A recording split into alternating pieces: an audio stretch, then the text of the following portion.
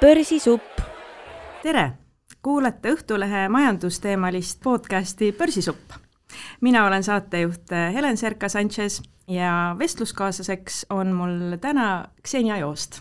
Tere! Ksenia, ilmselt enamasti teatakse sind kui moekunstnikku või disainerit. Nii on ja, et ikkagi suurem osa oma tööelust olen olnud moedisainer ja selle järgi ka Eestis mind tuntakse oma moedisaini tegemiste eest. Aga viimasel ajal, viimased 3 aastat olen tegev olnud ka uue loodusliku mineraalveebrändi ehitamises Haage ja seda, ma arvan, on vähem teada. Et sul on ka täitsa selline, kas see on õige, et sa oled ekspordijuht lausa? Ja üks osa minu tööst on eksporditurgude avamine, mis on täna COVID-i situatsioon päris keeruline olukord, eriti kui sa oled nii noor bränd, nagu meie oleme. Me tulime siis turule 2019 ja avasime esimese turu, mis oli Eesti turg. Jaanuaris siis olid me esimesed müügid jaes ja kohe pärast seda siis lõi ka see COVID-i pandeemia,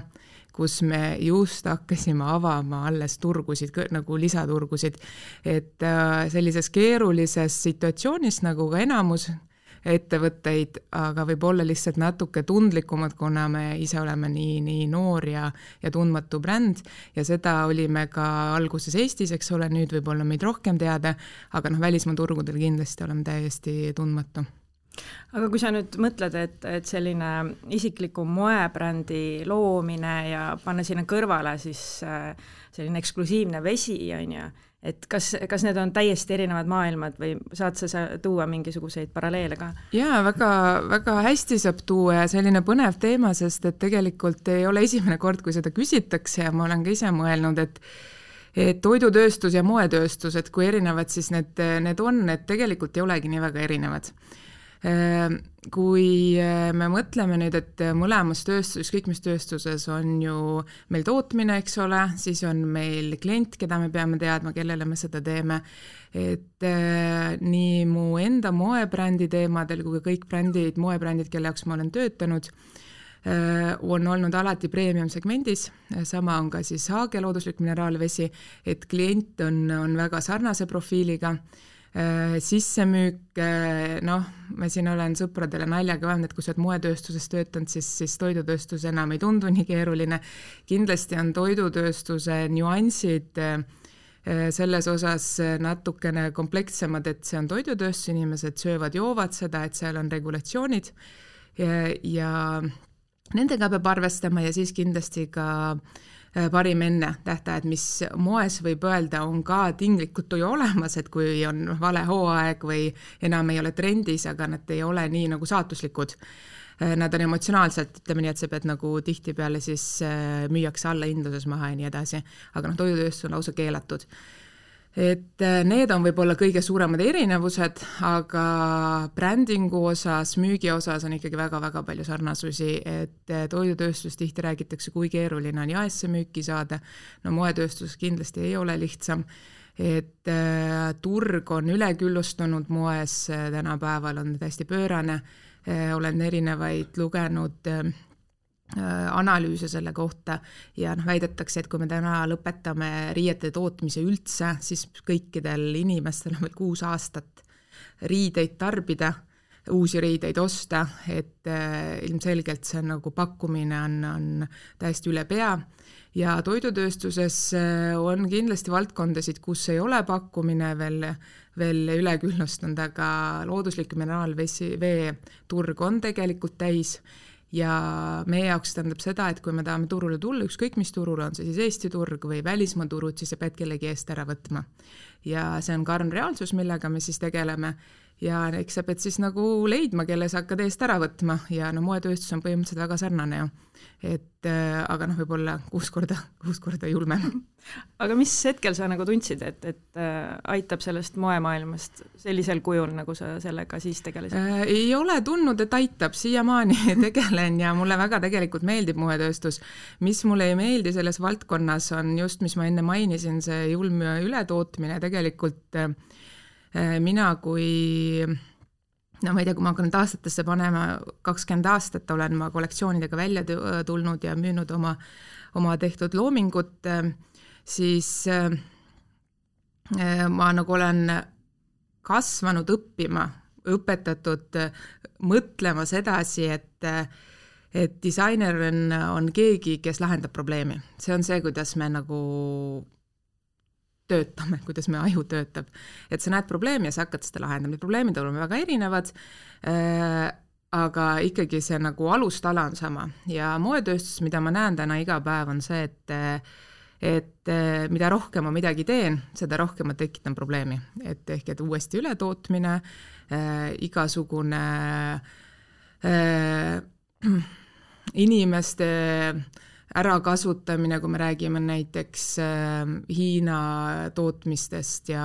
Kambodža tootmistest, neid võib siin jäädagi rääkima nendest probleemidest, et kuidas me loodust reostame, kuidas neid asju nagu kõik ära visatakse või põletatakse, et need on hirmsad numbrid isegi nagu Eestis, rääkimata Ameerikast, kus tarbimine on veel kiirem ja tihedam kui Eestis. Ja siis sellises nagu maailmas hommikul ärgata ja mõelda, et ma olen moedisainer, nii äge, et on päris raske. Ja minu jaoks kindlasti, kes ma olen nagu sotsiaalsete nagu küsimuste peale päris palju mõelnud oma elus, on see selline asi, kus nagu tuleb probleem, kus tuleb leida enda koht, et ma ei saa teha midagi, kui ma ei saa seda endale põhjendada, et miks ma sellega tegelen, et see on mul üldse kõige olulisem, et ükskõik mida me teeme, peame aru saama, miks me seda teeme. Ja selles mõttes mu see moetempo tõesti on hästi palju aeglasem kui varem, et kui ma olin näiteks peadisainer Ivo Nikola brändis, siis meil oli 500 uut mudelit aastas, mis me välja tõime, veel suurem oli maht kindlasti Vietnamis töötades 2 brändi juures, et täna see, mis ma teen, on rohkem mõtestatud, kindlasti palju aeglasem, aga ma ei saaks öelda, et ma olen nagu moest olen nüüd küll, ei ole, väga äge maailm on see, lihtsalt tuleb natukene läbi mõelda, et kuidas teha, mida teha ja kindlasti on moel ka tulevikku, et ma ei tahaks öelda, et nüüd on kõik ainult halvasti, ei, kindlasti mitte. Aga milline see tulevik siis, vastutustundlik või jätkusuutlik tulevik võiks olla? Jah, väga tahaks loota, et see on jätkusuutlik ja vastutustundlik, aga eks meil ka klient peab kindlasti meiega kaasa tulema. Palju küsimusi, mis ma olen esitanud endale viimasel ajal, on kas me peame nagu kindlasti ostma uusi riideid ühe pildistamise jaoks, näiteks ühe Instagrami foto jaoks, mida tegelikult tehakse tihti. Ma olen ka järelturul, mille klient ma ka olen näiteks tihti näinud selliseid kuulutusi, et et see on nii äge kleit, kandsin ainult 1 kord pildistamisel. Et võib-olla me peaks ikkagi nagu läbi mõtlema enda jaoks, et mis see nagu riide see on ja mis ta eesmärk on. Hindade poolest samamoodi, näiteks see, kuidas mina näen, mis on toote hind, ei ole selle poe hind, vaid see, mis selle kasutuskord maksab. Ehk et kui mul on mingisugune toode, mida ma kannan 2, 3, 5 aastat ja pidevalt, siis tema üks kasutuskord on niivõrd palju soodsam, kui ma ostan ühe toote 1 korraks ja võib-olla see oligi soodsast brändist ostetud ja alghind oligi soodsam, aga tegelikult kasutuskord tuleb palju kallim. Et ma arvan, see rahakoti küsimus, rahakoti tundlikkus on oluline seda nagu teistmoodi näha. Ja teine küsimus, millega ma olen ka nagu tegelenud,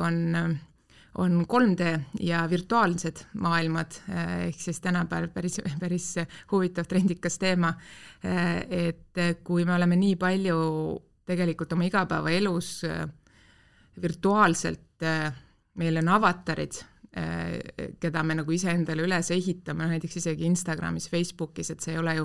100% reaalsus, mis me sinna üles kõik paneme, et see on nagu selline imagoloogiline bränd, mida me oleme sinna endale üles ehitanud kõik ja siis toetame, et kas sellistel visuaalidel me saaks üleüldse asendada füüsilisi riideid, et üks siis selline võimalus ongi virtuaalsed disainid, virtuaalsed riided, mida ma olen ka viljelenud ja vaikselt teinud ja see võtab nagu maailmas ka hooga, Eestis kindlasti väga uus asi. aga maailmas võtab hoogu ja on olemas juba täitsa sellised virtuaalsed kaubamaid, kus saabki osta virtuaalseid riideid, mida saabki endale virtuaalselt selga panna. Et kindlasti on palju igasuguseid põnevaid lahendusi, et tuleb lihtsalt mõelda, aru saada, kus sinu koht selles on, kas üldse sind nagu paelub, et ükskõik, mis inimene teeb, ma arvan, see on hästi olnud ja teeb seda nagu suure sellise isuga, et kui sa teed nagu, see on sinu teema ja sa teed seda isuga, siis see ongi sinu talent. Et ma usun, et kõikidel inimestel on talent, pigem lihtsalt ongi, et kas sa oled enda teemas või mitte ja kui sa oled, sa tunned selle ära ja sa põled selle järgi ja sa teed, et pigem nagu need asjad, mitte et kas on üldse tulevikku, et kindlasti on. Aga lihtsalt teises vormis võib-olla? Jah, võib-olla lihtsalt jätta nagu need kanalid, ütleme nii, et see tegelikult see alus on ju väga sarnane, et me ikkagi räägime inimese nagu eneseväljendusest ja muidugi algne riiete idee on see, et meil on vaja nagu kehakatteid, et ei oleks külm aga kuna see on juba ammu möödanik meie jaoks, et kui me nüüd päris ausalt vaatame oma kappi ja mõtleme, kui palju meil neid riideid igapäevaselt vaja on, kui me nüüd võtame välja kõik moe ja emotsionaalsed ja igasugused sellised kihid, et meil on vaja umbes 2 paari püksi, üks on pesus, teine on seljas, et kõik, mis on ostetud üle selle enam ei ole nagu tegelikult selle vajaduse põhine, et see on pigem emotsionaalne vajadus. Ja seda, ma arvan, me saame küll, kuna me oleme nii palju oma elust elame virtuaalselt, siis kindlasti saab mingi osa sellest asendada ja lisaks, kui inimesed veel hoiavad rohkem asju, ostavad rohkem läbimõtestatult, kui brändid ka omalt poolt teevad nagu neid samme, et on nagu palju väikeseid samme, ma arvan, niisugust üht suurt mingit prahvatust, et nüüd me muutsime kõik, et sellist, ma väga ei usu sellistesse asjades üldse, ükskõik mis teemadel, aga kui paljud inimesed teevad väikeseid samme igapäevaselt, siis ma arvan küll et lootust on meil. Aga kui sa nüüd mõtled oma tööle nagu ekspordijuhina või et suheldes nagu välisturgudega, et mis sind selles osas eriti käima tõmbab või eriti meeldib? Mulle üleüldse tegelikult meeldib uus olukord, ma arvan, et see ei ole minu jaoks, ütleme nii, see on minu jaoks mugavustsoon, nii on vist lihtsam seletada. Et ma Aasiaga ma olen juba pikalt töötanud ja olen ka elanud Vietnamis 3 aastat töötanud, ning esimene siis siuke loogiline avastamine oligi Haage brändiga Aasia suunas vaadata, et seal oli nagu mitmeid põhjuseid, et lihtsamini öeldud, Euroopa on ikkagi täis väga-väga kuulsaid ja vanu ajalooga brände, kes tulevad siis Lääne-Euroopast, Prantsusmaalt, Itaaliast. Ka need turud on väga keerulised, sest et nad ikkagi on sellised traditsioonilised tarbijad, nad otsivad vähe muutsusi toidutööstuses. Kui me vaatame Põhja-Euroopat, siis seal on kraanivesi väga-väga hea kvaliteediga ja inimesed propageerivad kraanivee joomist. Et ma ise näiteks tegin sellist väikest uuringut, läksin Soome ja proovisin tellida restoranides klaaspudelis vett, et vaadata, mis brändid neil on.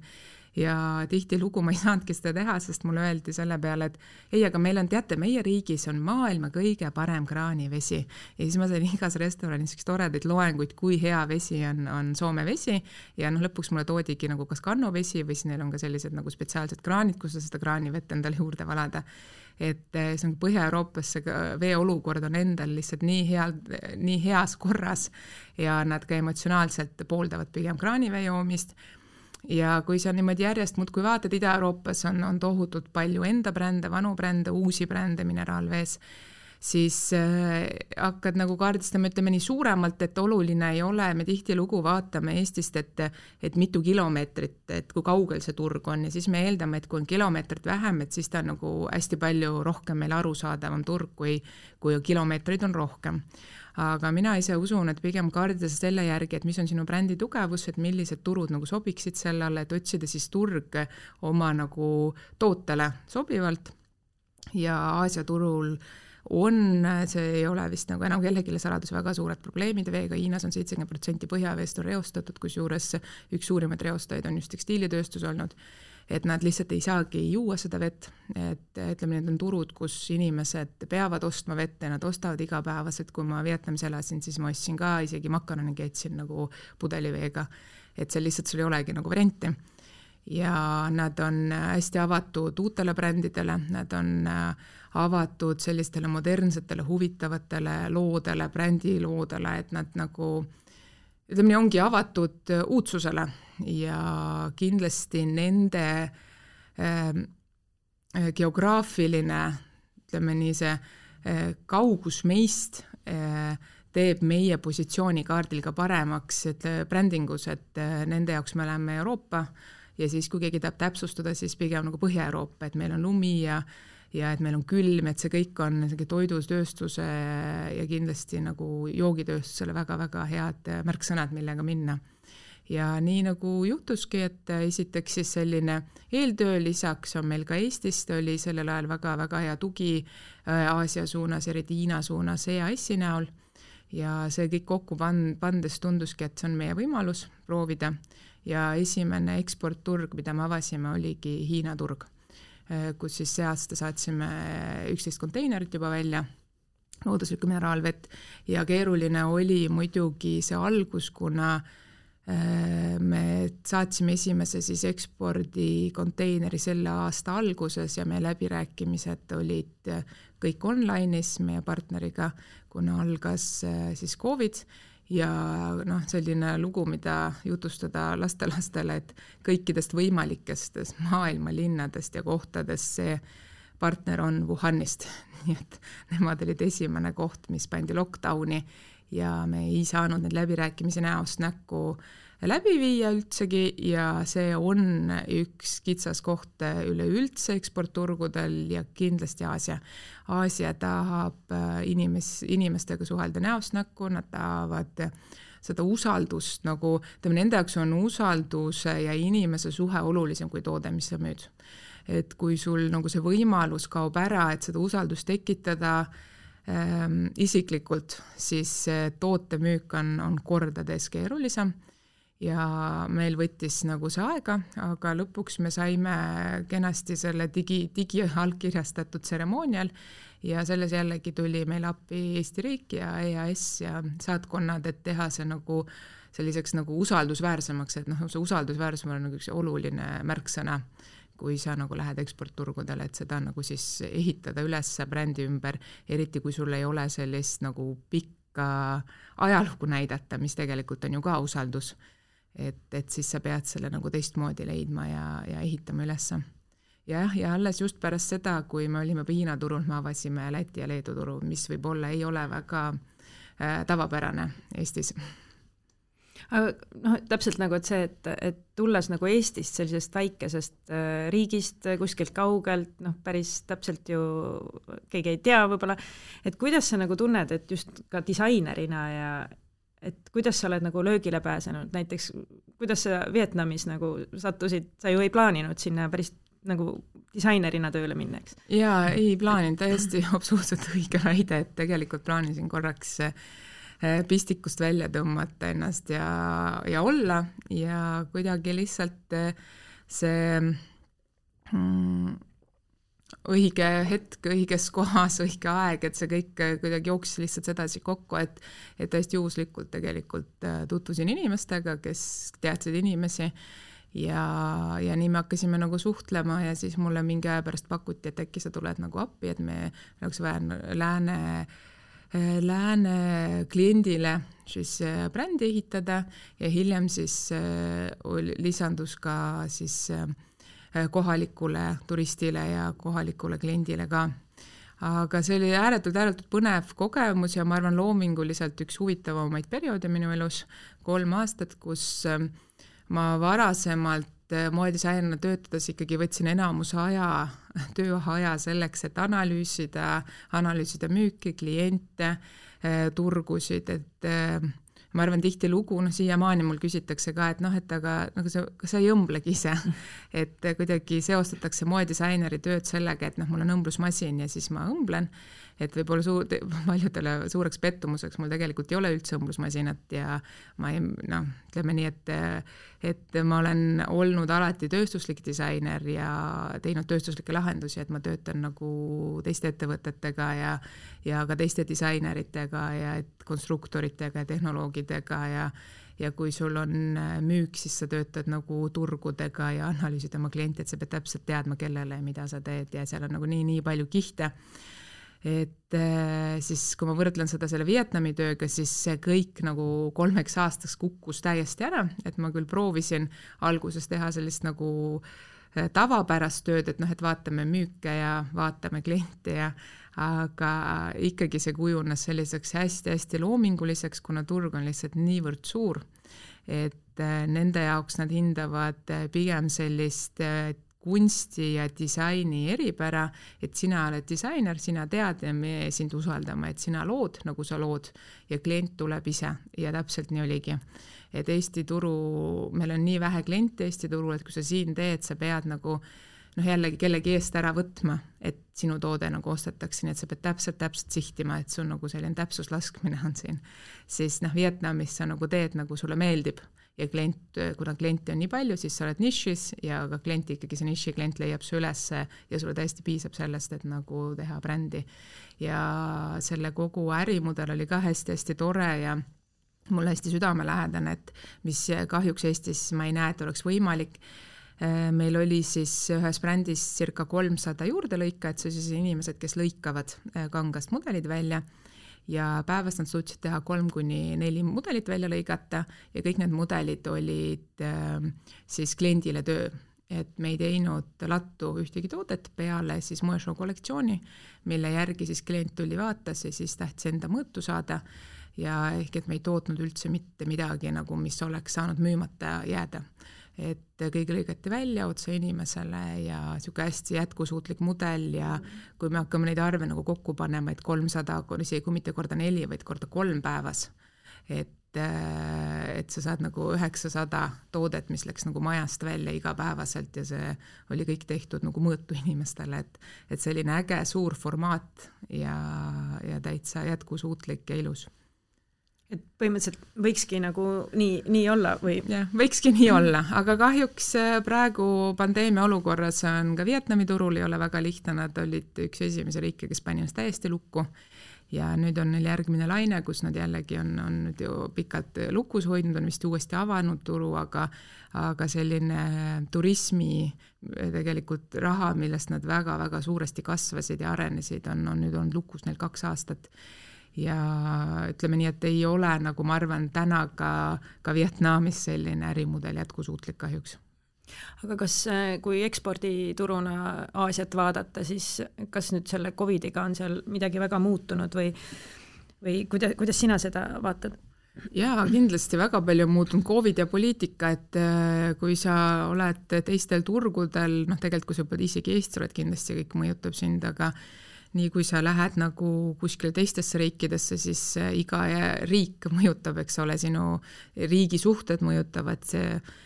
igasugused pandeemiad, konteinerite veod, see, mis toimub konteineri veos tänapäeval on lihtsalt, ma arvan, keegi poleks uskunud, kui 3 aastat tagasi oleks keegi öelnud, et need hinnad on sedasi nagu kasvanud, et need rohkem kui 10 korda kasvanud. Ja neid konteinereid ei saa, et kui sa tahad kaupa isegi saata ja kui sul on isegi klient, et see ei tähenda, et sa kohe saad, sa pead neid nagu ette broneerima ja ütleme jällegi palju nagu asju korraga juhtus, miks selline ühte jällegi suurt vist vastust ei ole, mis nende konteineritega juhtus, aga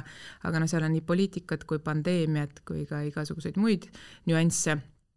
Et jaa, see kõik on keeruline, hind on kordades tõusnud ja kui sul on konteineri, eks ole, kui sul saab nüüd vett, mis ei ole kallis toode võrreldes näiteks lõhnaõliga või isegi alkoholiga, siis see mõjutab su lõpphinda, et Hiinas, näiteks Pekingis saab Haagel Oldsurg mineraalvee klaaspudelit osta 7 euroga.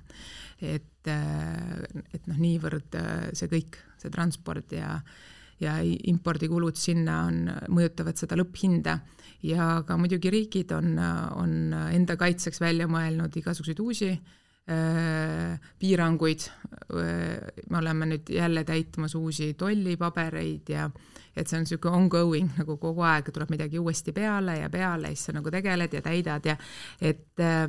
võib-olla ongi see nagu ükskõik, mida sa ka ei teeks, et see ei ole jällegi üks siuke suur, et näed, me saime nüüd lepingu, et et tegelikult see on siuke igapäevane, palju väikest paberitööd, palju väikest suhtlust ja kui sa seda nagu suudad igapäevaselt teha, siis sa nagu müüd, aga kindlasti ei tasu nagu oodata, et sul on nagu inimene, kes teeb ühe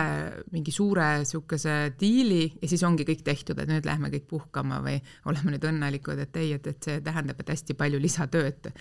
palju pisikesi asju. Ja teine turg, mida me oleme ka vaatanud praegu, on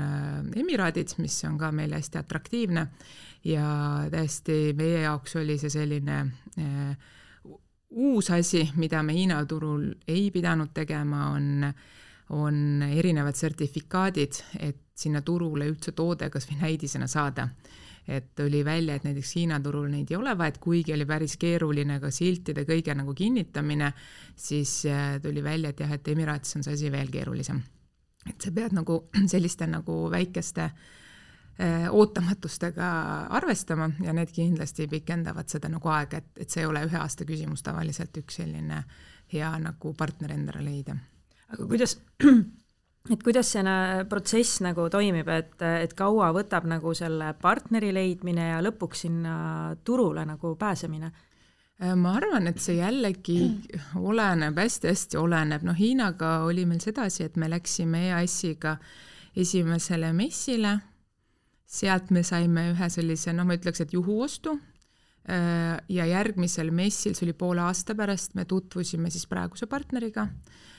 See oli 2019 aasta november ja pidin lendama siis Wuhani aasta alguses läbirääkimisi pidama ja seda lendu enam ei toimunud. Ja nüüd ma sellest saati olen kogu aeg edasi lükanud oma lendu ja see on toimunud siis nüüd kenasti, oleme kohe aasta 2022, et kõik on olnud online. Aga ost oligi, et kui 2019 aasta lõpp, eks ole, oli see klient, see on 20, me kirjutasime kevadel olid läbirääkimised, suvel me kirjutasime alla, siis me hakkasime paberit tegema, et tollist läbi saada, silte mugandama. Siltide mugandus ju ma põhiliselt räägin nagu tõlkimisest, et hiina keeles on meil sildid Hiinas. Ja siis konteinerid hakkasid minema ja selle aasta alguses. Et umbes nii pikalt. Emiraatidega on olukord natuke teistmoodi. Seal me ei ole käinud ise ühelgi messil veel,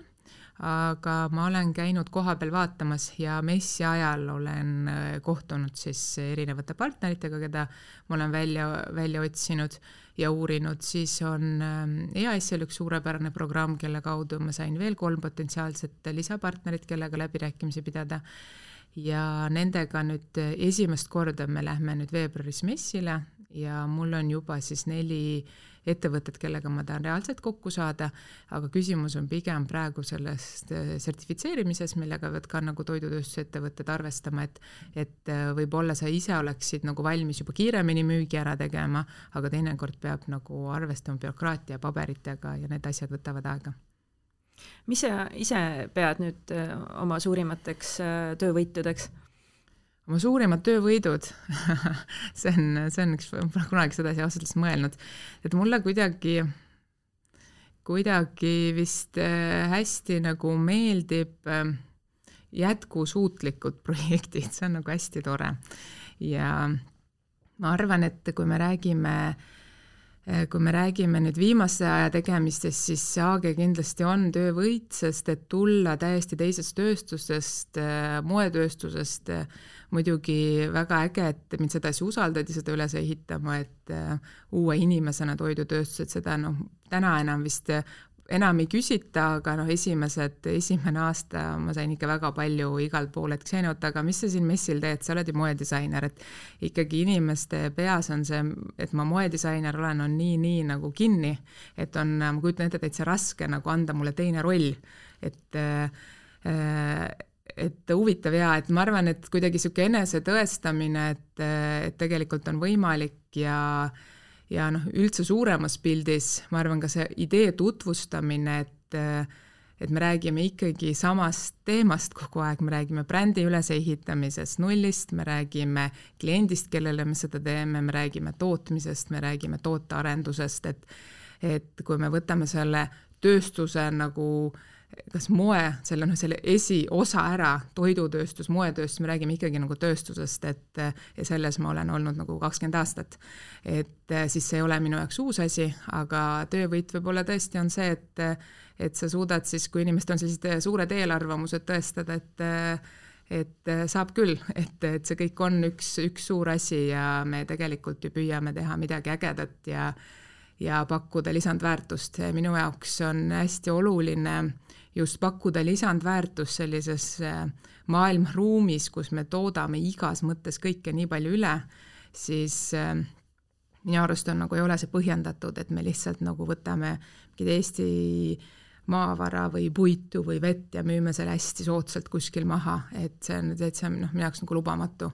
Et kui sa seda teed, siis sa pead seda väärindama, sa pead seda hinda tõstma ja sa pead nagu võrdväärselt, kui mitte kallimad, näiteks nagu Haage seda täna teeb, müüma ennast teistele turgudele kui äge super bränd, mis tuleb väga ägedast riigist, kus on väga puhas loodus,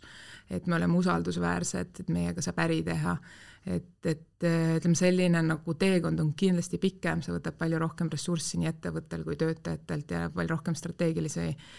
otsuseid, aga ma arvan, see on nagu meie teekond, kuna me lihtsalt oleme väike riik ja me ei saa nagu endale teist teekonda väga lubada, meid on vähe, inimesi on vähe, meil on vähe loodusressurssi, et kõik, mis me teeme, peab olema nagu läbimõeldud ja kindlasti nagu väärindatult, et kallima väärika hinnaga müüdud. Et jah, et kui siin tuleviku perspektiivi vaadata ja veepuudus ja kõik sellised hirmsad asjad, siis ilmselt nagu Eestil on ressursse, mida nagu teistele pakkuda ja millele väärtust nagu lisada. Jaa, ma arvan kindlasti ja me peame olema nagu selles mõttes ka ettevaatlikud, miks ma just ütlen, et ärme müü ennast odavalt maha, et kindlasti Eesti ei suuda täita Hiinat, on ju, et me saame teha mingit väikest osa ja seda selles mõttes peabki olema nagu kallis osa. Aga õnneks meil on Eestis ja Euroopa Liidus tegelikult ka väga palju regulatsioone, kes nagu kontrollivad, ma teisi tööstusi nüüd nii palju ei tea, aga veetööstuses küll, et kui palju võib nagu villida, et ikkagi meie enda Eesti rahvale jätkuks, et see on nagu kontrolli all, et ei pea selle pärast muretsema. Aga kui sa nüüd vaatad enda elust tulevikku, et mis sul nagu need tuleviku väljakutsed on? Oled sa endale midagi paika pannud? Ma arvan, et tulevikus ma teen täpselt samamoodi, nagu ma olen teinud 20 aastat. Ma arendan brände nullist, ma tegelikult olen ehitaja, mulle hästi meeldib ehitada ülesse. See on kuidagi nagu selline äge nagu protsess, et sa nagu võtad nullist, nagu sul ei ole nagu mitte midagi, nagu sa võid ükskõik mida teha, sa võid nagu, sky's the limit, isegi mitte sky's the limit, ja siis sa võid selle nagu klotsidest kokku panna ja see, mis nagu tuleb välja, siis inimesed nagu soovivad seda omada, seda osta, soovivad seda edasi müüa, selle peale äri üles ehitada, et see on tegelikult nii äge tunne, et see on niisugune nagu trigger, mis ma arvan, mind väga-väga triggerdab üldse midagi tegema ja hommikul nagu ärkama ja voodist püsti tulema. Et ma arvan, kas see on siis toidutööstus, moetööstus, et see tööstuse eripära või see nagu see kitsendus ei olegi minu jaoks oluline on mingi äge suur asi üles ehitada ja üldjuhul kui see kõik juba väga kenasti jookseb ja töötab, siis mulle väga meeldib nagu arendusi teha, et mitte nagu sellist nagu rutiinset igapäevatööd, et just nagu avada uusi uksi ja uusi võimalusi näha, et midagi sellist ma arvan, ma teen. Et selline loomingulisus võib olla erinevatel tasanditel, et jaa, täpselt, ma näengi, et see on väga-väga suur looming, et kui sul ei ole nagu, kui sul ei ole informatsiooni ja sa lood seda, siis see ongi nagu looming, see on täpselt, sa sõnastasid täpselt nagu ma näen, mis asi on looming. Aga kui nüüd mõelda, et kohe tulevad jõulud, siis millised on sinu pere jõulutraditsioonid? Jaa, väga pikaajalised, et meie jõulud on 24 ja tavaliselt veedan siis ema-isa on alati nende juures ja mul õde tuleb Eestisse selleks ajaks perega, et selline pere väikene istumine, väike õhtusöök, kingitused, ma ei tea, siin tänapäeval need elektriarved on sellised, võib-olla siis kingitusteks on elektriarvete maksmine, aga eks näis, loodan, et natuke ka sinna peale midagi ja siis saamegi vaikselt need peetud ja kes teab, äkki on ka lund, siis see on nagu eriti nunju, et lumega jõul on alati ilusam ja emotsionaalsem, eks ole. aga kuidas on sul kingid ostetud või kuidas teil see kinkimise traditsioon on, et olete te kuidagi ära jaganud või on teil loosikingid? Varem oli sedasi, et mis varem, ta on tegelikult kogu aeg on nii olnud, et lastele tehakse kingitusi ja siis, kui oli olnud enda lapsi, no siis sina olid ise laps ja muudkui said neid kingitusi. Ja nüüd me teeme et lastele tehakse kingitusi ja omavahel me isegi kuuse alla ei pane, et kui sa tahad midagi kuidagi üllatada, siis see ei ole ütleme nii otseselt jõulukink, vaid see on niisugune lihtsalt võib-olla enne annad midagi üle või näiteks keegi teeb õhtusöögilaua, et need on ju väga suured kingitused juba, et kui keegi hoolitseb selliste asjadest ja mida vanemaks sa saad, seda rohkem sa hindad, kui inimene võib-olla ei kingi sulle mingit asja, vaid kui ta hoolitseb sinu eest, et siis me mõtleme neid asju ka läbi, et kes võtab mingi osa enda peale, et see on, ma arvan, ka üks suuremaid kingitusi, mis saab olla. Ja muidugi see, et pere saab kõik koos olla, et see on ilus. Et need emotsioonid ja väärtused. Just. Okay. Aga aitäh sulle, Ksenia, et sa tulid ja rääkisid ja ilusaid jõule! Ilusaid jõule!